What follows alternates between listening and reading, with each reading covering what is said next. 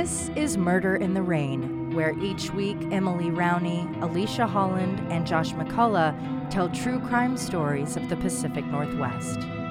Murder in the Rain contains graphic content. Listener discretion is advised.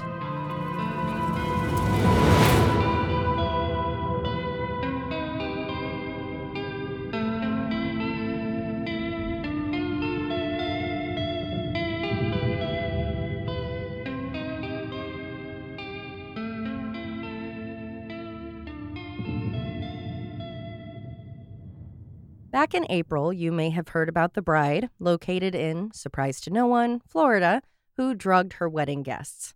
As weed has become more socially acceptable, it's also becoming more accessible. I've known people to celebrate their special day with a special strain or just in their night by enjoying a wedding cake joint. If I were to host a wedding, I would have an open bar and an open dispensary. It's safer to enjoy, you'll be able to drive home after a couple of hours, you won't puke, you can keep dancing, and just eat all of the cake and finger foods. It's pretty ideal. Just as no one should force booze on a person, you wouldn't force weed on people. But that's exactly what 42-year-old bride Dania Svoboda and her 31-year-old caterer Jocelyn Bryant did for Dania's wedding. Or should I say, weeding? Oh boy. Thank you. Even though recreational marijuana is illegal in Florida, these ladies didn't care. Utilizing medical dispensaries, they wanted to surprise their guests with what we can assume they thought would be a good time. What a terrible idea. Very much. After consuming the THC-laced olive oil that had been used to cook the lasagna, some of the guests started to feel odd, dizzy, foggy. They were stoned. Now, I'm no prude when it comes to weed. I smoke it pretty consistently, managing my anxiety, body pains, stomach aches, female cramps, and as an aid to help me focus on work. And I could go on, counting all the ways I love thee. Emily is used to our house being somewhat foggy, but on recording days, I try to make the house smell less smoky because she doesn't partake. Unlike drinking, smoking involves everyone around you. So out of respect, I limit my smoking in her presence. So the idea of tricking people into getting high is pretty aggravating. At first, you may even think this seems pretty harmless, but there's a ripple effect that they didn't consider. If someone like my mother were to be surprise stoned, it would be almost assured she would have a panic attack. Imagine if you get someone stoned who's sober, in recovery, taking medications, getting a pee test for work or a new job or on probation. Or a child. What if it hit them as they were driving home and they got in a wreck or got pulled over? It's just so rude and offensive to smoking culture and all of those guests. This, to me, at least, is no different than like roofing someone. While very different and not resulting in death, the drugged wedding had me recalling the Tylenol murders of the 80s, a case that was extremely well known and shocking to the country. But did you know that not long after the Tylenol murders of Chicago in 1982, there was a similar string of mysterious deaths in Washington in 1986? Well, neither did I. So for today's story, I'll be refreshing your memory about the Tylenol tampering, which led to laws that were used to prosecute a murderer who had used a harmless, everyday product as a vessel for poison.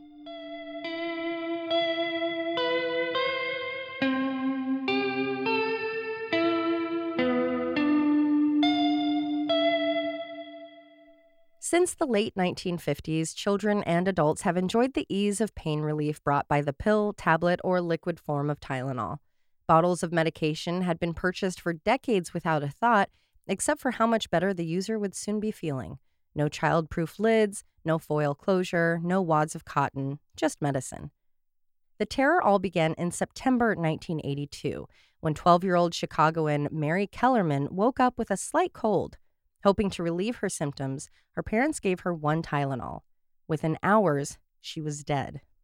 Postal worker Adam Janis was unaware of Mary's death, which had occurred at 7 a.m. Just a few hours later, Adam would be taken to the hospital where his wife mentioned he hadn't been feeling well while at work, so he grabbed some Tylenol on his way home. Even though he was in the care of the hospital, they couldn't do anything to save him, and he died. The family assumed the cause had been a major heart attack. Devastated, they returned home. After sobbing and mourning, his brother Stanley and his wife Teresa both had overwhelming head and heartaches, so they both took extra-strength Tylenol from the same bottle Adam had. Soon after, Stanley and Teresa were both dead, leaving the Janis family in shock at the staggering loss.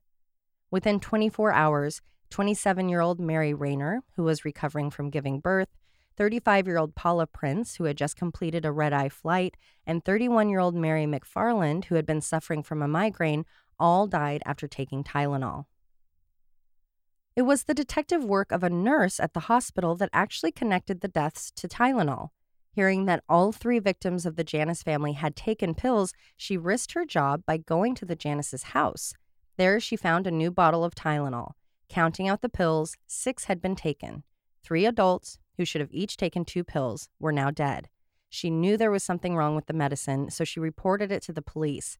After testing the medication, it was discovered they had been laced with cyanide. Testing the bottles from the Janus' home and Mary's, investigators were only more confused when the bottles had been manufactured in and shipped out from different plants. Showing there was no manufacturing connection, it was decided the culprit must have been taking the bottles off the shelf, putting the poison in the capsules, and returning the bottle to the store, where it was then purchased by an unknowing buyer. Even though all of the victims had been in Chicago, once the connection was made to Tylenol, all 31 million bottles were removed from shelves across America. This caused the definition of a nationwide panic. A few more tainted capsules were found on shelves. Luckily, there didn't appear to be any additional victims. There had never been a case of product tampering to this degree before. The FBI began investigating immediately and created a task force, but they were lacking leads. Eventually, they had 2 main suspects. First was Roger Arnold. Someone had called in to report they had heard the 48-year-old dockhand say suspicious things regarding the Tylenol deaths while running his mouth at a bar. When investigated, it was found he actually worked with one of the victims' fathers. Searching his home, books regarding chemistry and DIY projects were discovered. He was also in possession of other potentially damning equipment like beakers. When asked to take a polygraph, he refused. With the attention the case was garnering, Roger was becoming a household name. Under public pressure, he suffered a mental health crisis. Seeking revenge for his life being destroyed, he decided it had to have been the bar's owner who had reported his conversation to the FBI. So Roger decided to kill Marty Sinclair, said owner. In the summer of 1983, Roger went to the bar and, in a case of mistaken identity, shot John Stanisha. He was sentenced to 30 years for John's murder, only serving 15 before passing away in 2008. Then, Johnson & Johnson, the owner of Tylenol, received a letter. It read, "Gentlemen, as you can see, it is easy to place cyanide, both potassium and sodium, into capsules sitting on store shelves. And since the cyanide is inside the gelatin, it is easy to get buyers to swallow the bitter pill. Another beauty is that cyanide operates quickly. It takes so very little. And there will be no time to take countermeasures. If you don't mind the publicity of these little capsules, then do nothing. So far, I have spent less than $50, and it takes me less than 10 minutes per bottle. If you want to stop the killing, then wire $1 million to bank account 84-49-597 at Continental Illinois Bank, Chicago, Illinois. Don't attempt to involve the FBI or local Chicago authorities with this letter. A couple of phone calls by me will undo anything you could possibly do." He's cocky. Of course, Johnson & Johnson immediately turned the letter over to the FBI, where they launched an urgent investigation. After a manhunt, they were able to trace the letter to a James Lewis in New York. His fingerprints were a match for those recovered from the documents. Turned out the bank account number he had provided was out of revenge. It had belonged to Fred McCahey, who owed James's wife a little over $500. He had hoped to ruin Fred's life a little by having him investigated by the FBI. The problem with that was that the letter wasn't the only piece of evidence that made James look like the killer. James had a violent history. Having chased his mother with an axe when he was younger, he attempted to take his life by overdosing on Anacin, which is basically like Tylenol, which led to a stay in a mental health facility where he was diagnosed with catatonic schizophrenia. He claimed his behaviors had all been done on purpose as an act in an effort to dodge the draft. Keep your eyes out on Patreon because I'll probably be doing a mini on this guy. Before the Tylenol incident, he had already been investigated but not indicted for the murder of Raymond West, who was found in his own attic, dismembered. And there were other red flags. James's wife had a business that involved pill making. He had been accused of ID theft. He had spent time in Chicago before and then right after the murders. As bad as all of that might sound, there was never enough evidence to prosecute. For the attempted extortion via the letter, James was sentenced to 20 years, serving 13 and being released in 1995. In 2010, he and his wife submitted, after trying to get the courts to block it, DNA samples to the FBI. I can't find any results, but as he was not arrested, I'm assuming that he was not a match. Since no connection could be made between the victims and a possible killer, it appeared they were totally random. That's why Ted Kaczynski, aka the Unabomber, was thought to be a suspect for some time. He too submitted DNA in 2011 to prove his innocence. Well, he didn't really want to prove anything. What he wanted was to stop the government from auctioning off his personal belongings. He gave the DNA, but they still went through with the auction. Again, since he wasn't charged, I can only assume he was not a match. To this day, the Tylenol-related deaths of the 7 Chicago victims remains unsolved. In 1983, Congress passed the Tylenol bill, making product tampering a federal offense. A little bit of good to come from such a terrible loss.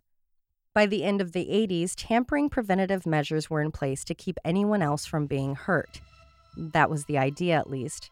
Companies and law enforcement thought they had done what was necessary to keep consumers safe, until multiple deaths in Washington proved them wrong. For this case, there are plenty of articles, shows, and other media to use as a resource. In addition to those sources, I primarily used Greg Olson's book, Bitter Almonds. Since he went to the area to get sometimes exclusive interviews with those involved, it seemed like the most reliable source for information. There is literally 16 times more information in that book, so you'll have to check it out if you want to dive deep.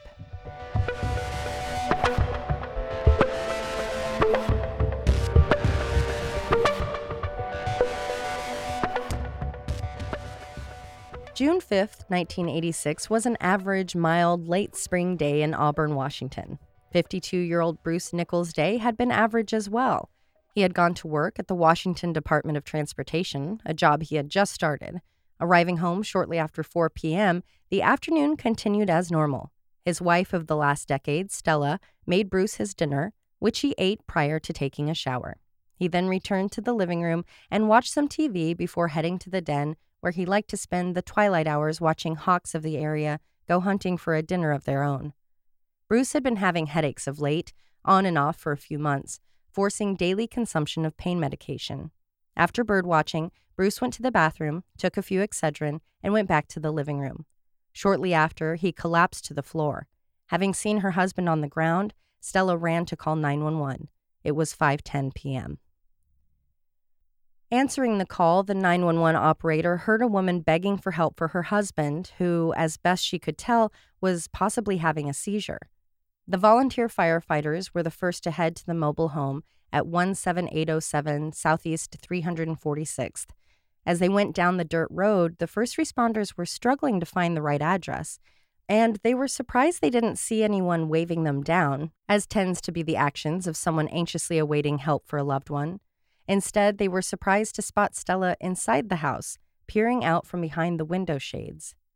They didn't have time to worry about a wife's behavior, though. They needed to tend to Bruce, who they found in a robe laying on the floor in front of the couch. Still alive, he was gasping for air. What caught the medics off guard first was Bruce's odd coloring. He looked nearly sunburnt red in the face, but from the neck down, he was ghostly white. He still had a pulse, but the breathing had gone from labored to non-existent, so the medics applied an oxygen bag to his face. While they worked, waiting for the ambulance, Stella's fear had her twaddling on about Bruce's night, in hopes it would help the medics understand what was going on. She was telling them her husband had been dealing with headaches, had taken daily meds for it, was enjoying watching the birds. Then she went out of the room and returned with a pack of cigarettes. Could it have been a cigarette? Pulling one out of the pack, she started to break it apart like a scene out of Breaking Bad, looking for some sort of foreign object. The mind focuses on funny things when in crisis.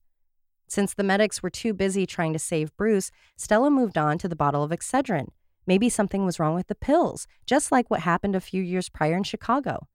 This stuck out to the team because she asked about or referenced the medication at least 6 times. Although Stella was focused on the cause of Bruce's ailment, overall she was calm. Perhaps she didn't realize just how dire the situation was. Bruce's condition only worsened as they worked on him. He still had blood pressure but was unconscious, leaving them thinking maybe he was overdosing, or perhaps it was some sort of stroke.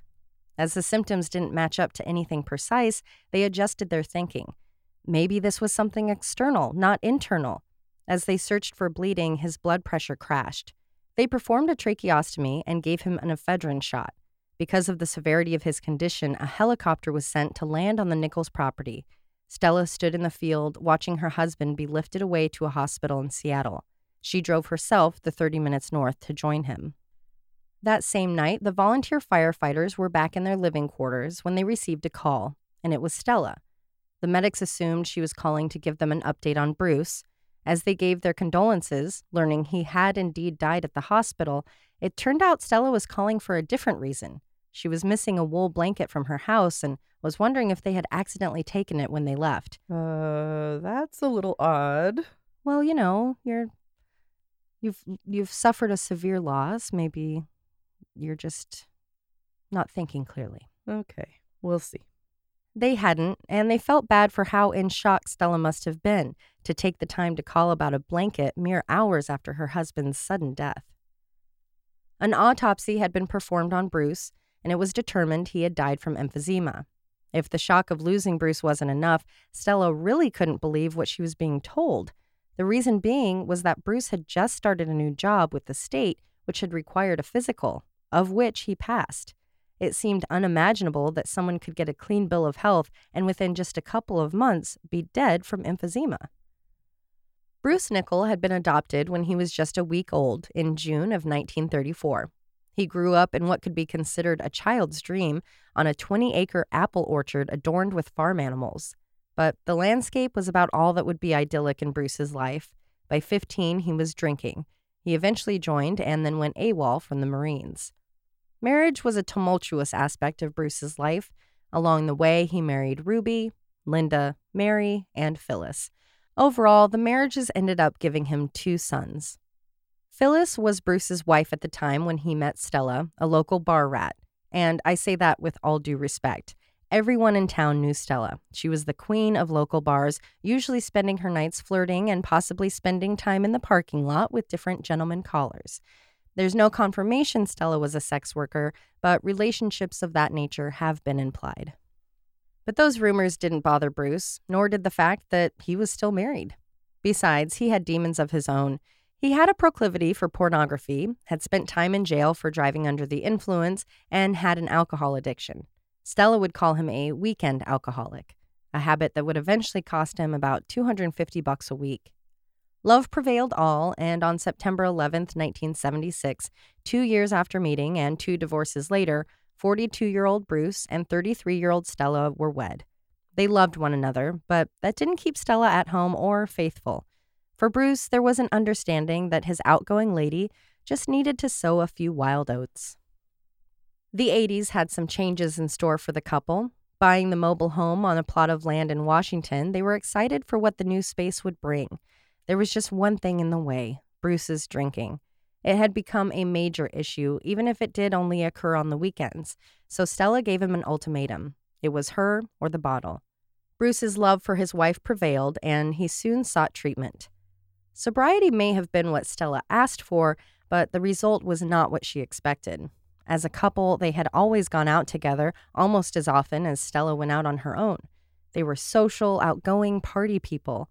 But when Bruce got sober, he took it very seriously and no longer drank at all, didn't keep alcohol in the house, and wouldn't really go out, forcing Stella to go out more instead of staying home and spending quality time with Bruce. Not sure what she was expecting. Some people have to avoid the temptation altogether. Yeah, I think because she was a, party girl and she could handle herself, I think she kind of expected that he would figure out how to handle his drinking, and not that he would go fully sober. Right. This kind of strain in a relationship wasn't new to Stella. Bruce wasn't the only one who enjoyed getting married. Back when they had met in 1974, her then-husband Robert Warren had the same struggles with her that Bruce would. He proclaimed her to be a nymphomaniac. As Bruce had with Phyllis, Stella divorced Robert so they could be together. Stella was hoping this relationship would not head in the same direction. Perhaps Bruce's newest job as a heavy equipment operator for the state would bring in more money, and that would help alleviate their stressors. Sadly, they would never know. When Bruce died, Stella had the burden of informing family and friends. One of the first stops she made was to her adult daughter, Cindy. Giving a statement that caused confusion, Stella told Cindy, quote, "Bruce is dead. I know what you're thinking, and no." Oddly, for most of Bruce and Stella's friends, they ended up learning about his death via a Stella drive-by after the funeral. Driving through town, she would holler at a friend or go to their home and share the sad news. For some, if they asked about a service, they were shocked to hear one had already occurred. In most cases, the sad news was paired with the bizarre cause of death according to the coroner, emphysema. Not everyone was surprised by Bruce's passing. His own father even hinted to the funeral director that he felt Stella was to blame for his son's death. The director attributed the comment to crisis, just another strange thing said to him at a service. Those who had cared about Bruce and inquired about the cause were equally shocked. Sure, Bruce smoked, but he seemed to be in good health whenever they last saw him. That's how Stella felt too. Here was her husband, who, besides suffering from what appeared to be stress-induced headaches, seemed to be healthy. And now he was dead. She was right to be suspicious, by the way. Even though most patients with emphysema don't catch it until the later stages, it is a gradual disease that can take around 5 years to become terminal. Which was why, when just 6 days later, when Stella heard the news of a local woman's death, she called 911. The answer to Bruce's real cause of death had to have been the same as Sue Snow's.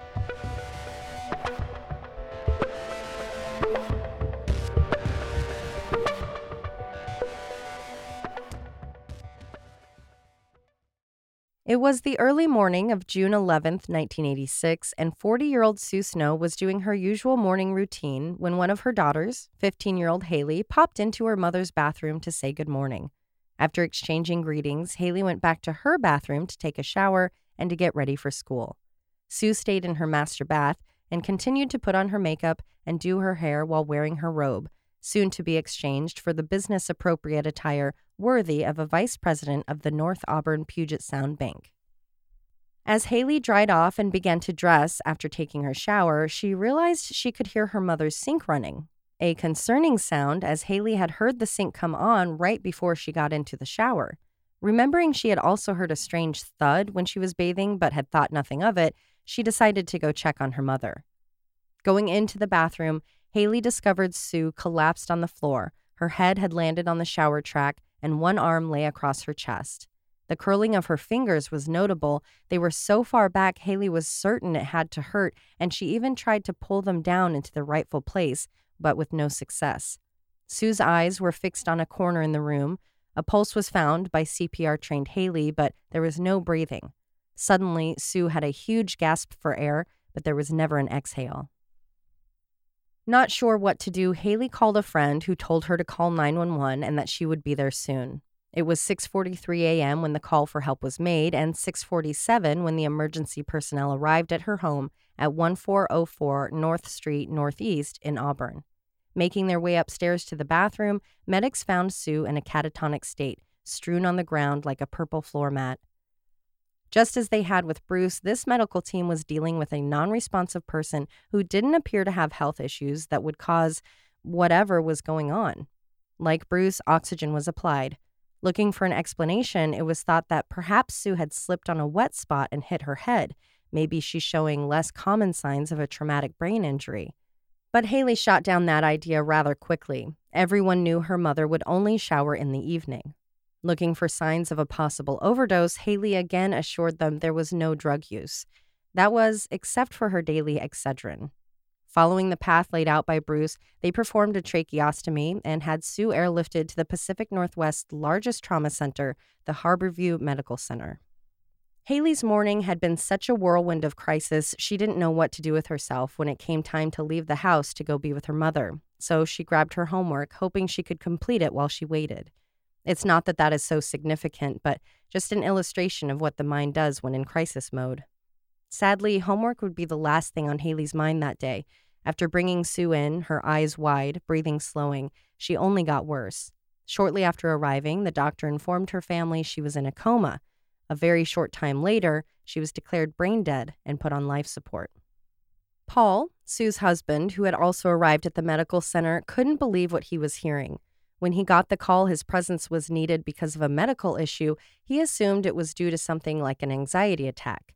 As a semi-truck driver loading up at the Bellevue Safeway docks, he needed to get a ride to Harborview, so his boss drove him.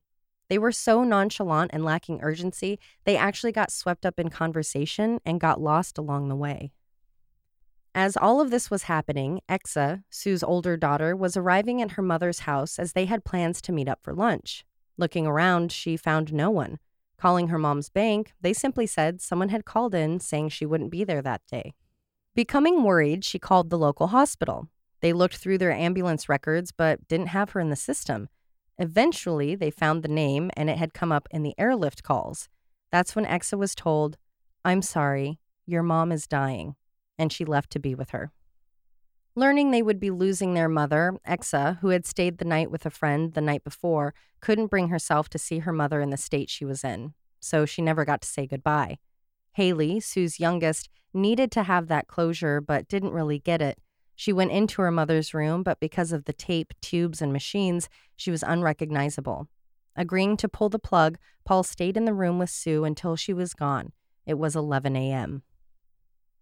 Sue Snow, maiden name Chapman, was born in New Mexico on April 13, 1946. There was a lot to love about the spunky, frank, and adventurous Sue.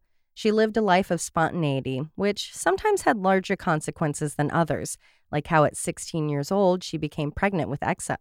Making herself an honorable woman, she married boyfriend Jackie Clayton in the summer of 1963 and dropped out of school. But that was how Sue rolled. She reveled in how taboo it was to be young and pregnant before marriage, but it seemed like what all the cool girls were doing at the time, and she was nothing if not a cool girl. The marriage to Jackie was what you would expect for teenagers getting married because of a baby. Not good. So they eventually divorced. It was lucky Sue had married Jackie, though. It was how she met her brother-in-law by marriage, Connie Snow. Be it that Sue had caught his eye years prior or just dumb luck, Connie had a dream of being a musician and even had a record out. In 1961, Midas Records released his 45, one side titled Walkin' in My Sleep, the other, Darlin' Sue, a song he could never dream would be played at his darlin's funeral 25 years later. Now married to her 11-year-older former brother-in-law, Sue was ready for a new chapter of her life to begin. Connie took a job with Boeing in 1966, and soon after, Sue and her daughter followed him to Washington. As a woman who couldn't graduate because of pregnancy, Sue quickly grew frustrated at how little opportunity she had in the job market. At just 20 years old, Sue took a bank teller job and earned her GED. Her work ethic paid off, and she soon started to move up the bank's corporate ladder. In 1971, she and Connie welcomed baby Haley into their lives. They were now a happy family of 4. Much like Stella, Sue struggled with fidelity. She was flirtatious by nature, which was only amplified after having 2 children before she was old enough to buy booze, leading to ample short-term affairs, many of which Connie was aware of. Sue's, shall we say, inviting behavior wasn't just part of her personality. It was a tool she used in a very savvy way. The way she made male customers feel had them coming back to the bank, keeping them loyal. She became the preferred teller and would even go out to lunch with clients. Never dinner and never anything more. That anything more was reserved for Sue's co-worker, who she was having an affair with. And in a tale as old as time, he wouldn't leave his wife for her, so they ended the relationship. But it's not like she had left Connie for him either, although the marriage did eventually dissolve when Connie learned of the extramarital relationship. They may have been split up, but it took 8 years for the divorce to be final. Sue continued to work hard, earning more responsibility at work and raising her daughters while maintaining a co-parenting relationship with Connie. While there had been relationships since the divorce, there hadn't been anything serious. That was until Sue's daughter Exa introduced her to Paul Webking, her friend Damon's dad. It was 1978. For Exa, the introduction was simple enough. Here's my friend's dad. He should be friends with his son's friend's mother. Besides, it wasn't like Paul was an ideal match for the put-together and successful Sue. Paul had been married and divorced 3 times, was known to have a temper, and struggled to lay down roots in life, frequently moving around. This was probably due to the lifestyle he had grown up with. Moving from town to town as a child, it only made sense for him to become a truck driver as an adult. While on paper, the blue-collar trucker and white-collar banker didn't seem like a good fit, something about the pair just worked. They balanced out each other's personalities. Paul, known to be a bit of a Karen, allowed Sue to be cranky. She could come home from work, annoyed and exhausted from a day of presenting a forced, sometimes insincere, chipper demeanor all day. He would not only give her the space to air her grievances, but he would help to calm her as well. By 1981, the pair were living together, but not yet married. When the blending took place, Paul's 17-year-old son moved in with a friend. Haley liked Paul and was happy to be living with her new would-be stepdad and mom while maintaining a relationship with her dad, Connie. Exa left to New Mexico for school. In September of 1985, it was discovered Paul had been having an affair with an ex-girlfriend, a discretion that nearly cost him his relationship with Sue. As they fought through feelings of betrayal and jealousy, they shocked everyone when just 2 months later, on Thanksgiving Day, they eloped. When talking later about having been the one to have introduced her mother and stepfather, Exa said it was her biggest mistake.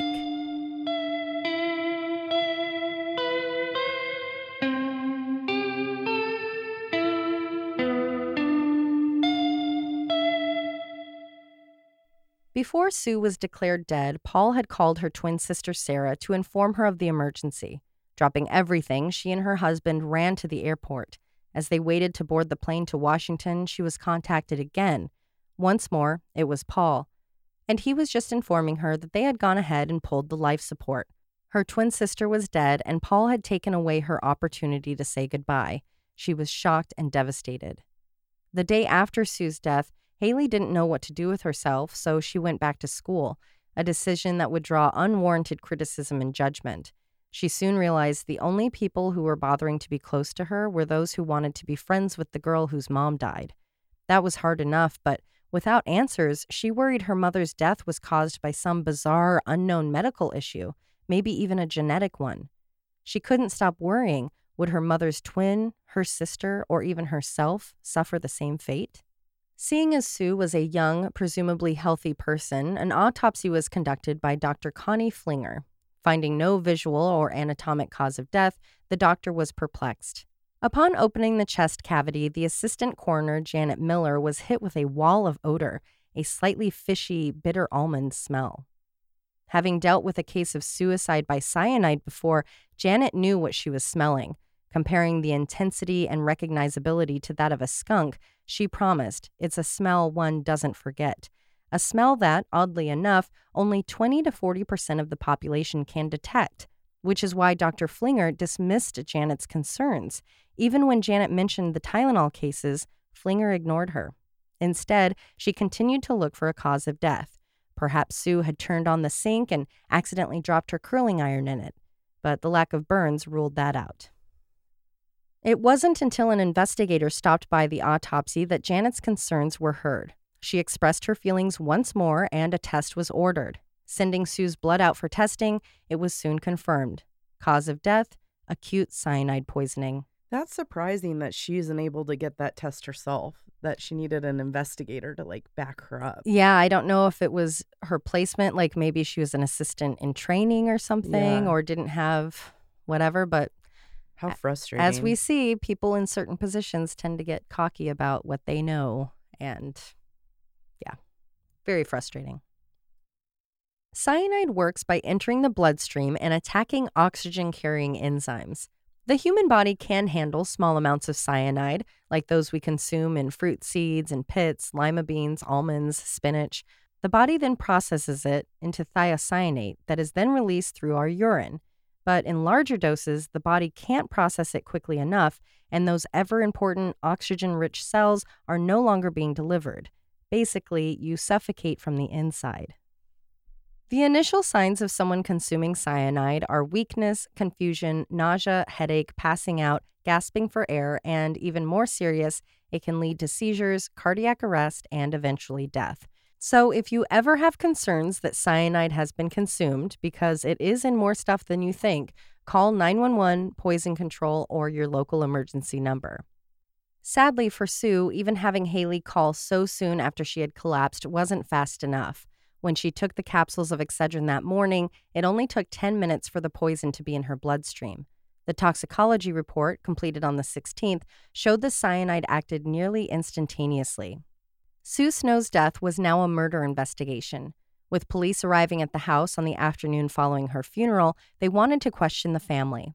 While the timing of their visit was tacky, they were actually taken aback by the Home Alone energy of the people in the house, wandering around, yelling out pizza orders. Eventually, getting Paul's permission, the officers searched the house. They also requested a list of everyone who had attended the service, hoping it might lead to a killer that was close to the family. It was known that Sue had taken her daily Excedrin, which Paul said was used for the caffeine, her sister Sarah saying she never used it for that. There were concerns they had been the vessels for the poisoning. The sisters shared the fear of dying exactly how Sue did, via tampered medication. That same day, wrought with emotion, Sarah had a headache and went to take some Excedrin. Looking into the bottle, she was horrified to see capsules, a form she was certain Sue would never take, and she screamed out, "What is she doing with these damn capsules? It's probably what killed her."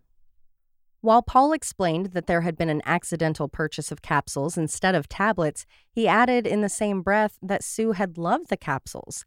If that was the case, why did Sarah find a bottle of tablets in Sue's purse? All bottles of pills were removed from the property. With Sarah's persistence, the pills were tested. 9 had been poisoned. Amazingly, she was coherent enough after her twins' funeral to not blindly take the medication, or there would have been another family tragedy. Once it was confirmed the poisoning came from within the home, all eyes were on husband Paul. Besides the odds being in the favor of the husband doing it, Paul's behavior regarding his wife's death and the investigation was concerning to say the least. He made crude jokes, seemed uneasy, uptight. The grief, at least in the eyes of the investigators, was being handled in a strange and unexpected way. Looking closer, there were more red flags. This was Paul's 4th marriage. They had only been married for 6 months.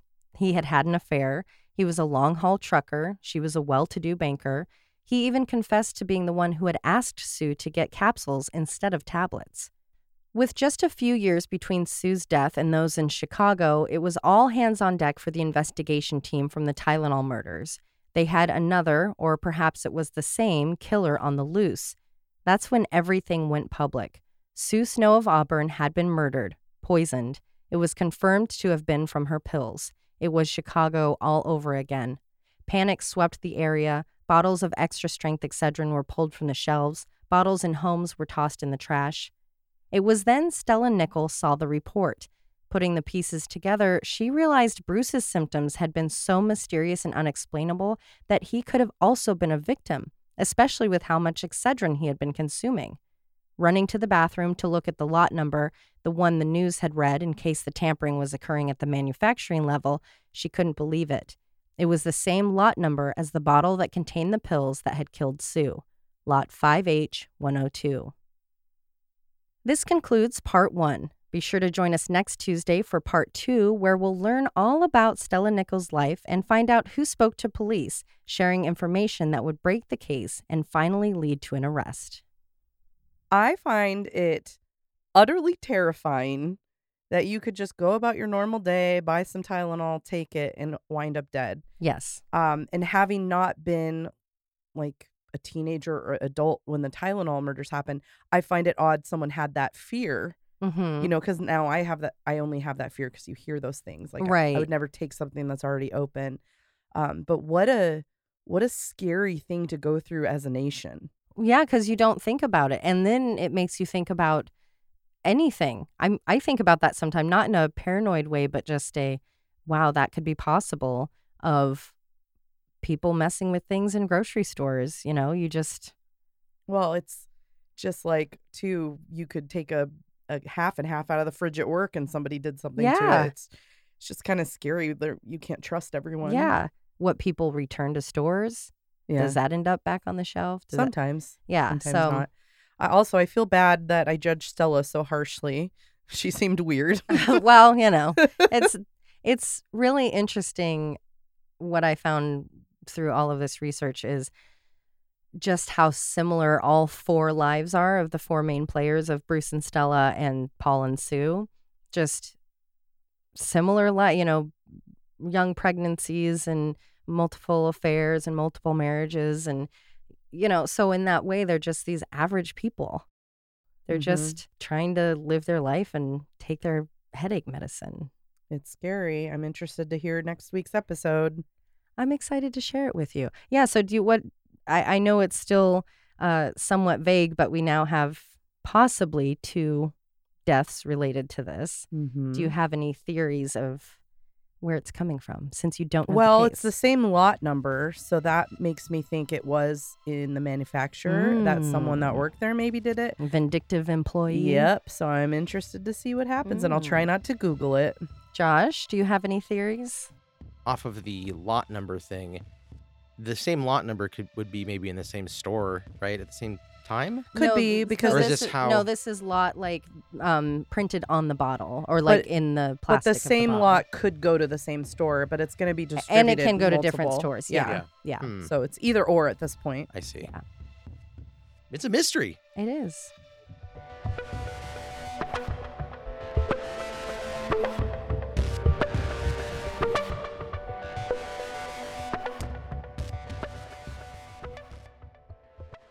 Then I'll be like, speak louder, you twat.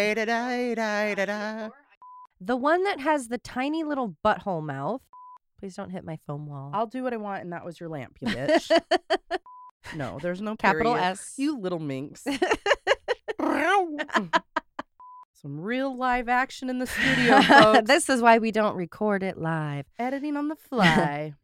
So the idea of tricking people into getting high is pretty infuriating. Why'd I use that word? I can't say I it. know nobody can. Frustrating. Infuriating. Aggravating? Aggravating. Enervating? Oh my gosh, I left the candle on in the house. No, you didn't. I blew it out. Chili dogs. A boy queef? Beef. A bruff. A bweefer? A bruff. I went off the rails and thought I could hold it. Excuse me. He had a proclivity for Proclivity's back. He seemed to be in good health, and whenever they last saw... Oh. Do you need a mouth treasure? I should start doing that. Ow. Oh my no. God, what is happening? I hit it with my elbow and it's falling over. I should start flirting more. I was just being a little brat. Gah. Spinach. Okay. Spinach. Could I have the omelet with spinach, please? I'm going to start pronouncing it like that, see Please if anyone do. corrects me. I put the spinach in the microwave.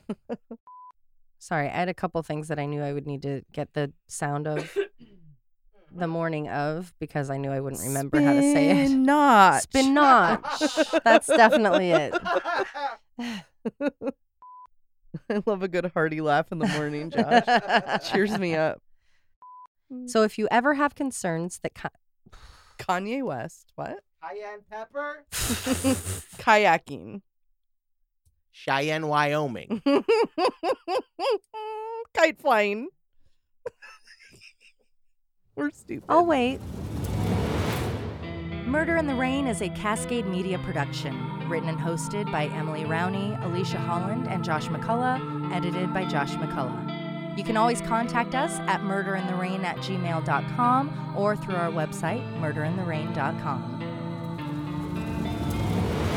If you just can't get enough of Murder in the Rain, for as little as $5 a month, you'll have exclusive access to bonus episodes at patreon.com. You can find us on all of the socials, and for more true crime, follow at @M_Murder in the Rain on TikTok, and you can also listen to Alicia and Josh on their other show, Always Be My Sisters. And suck my balls.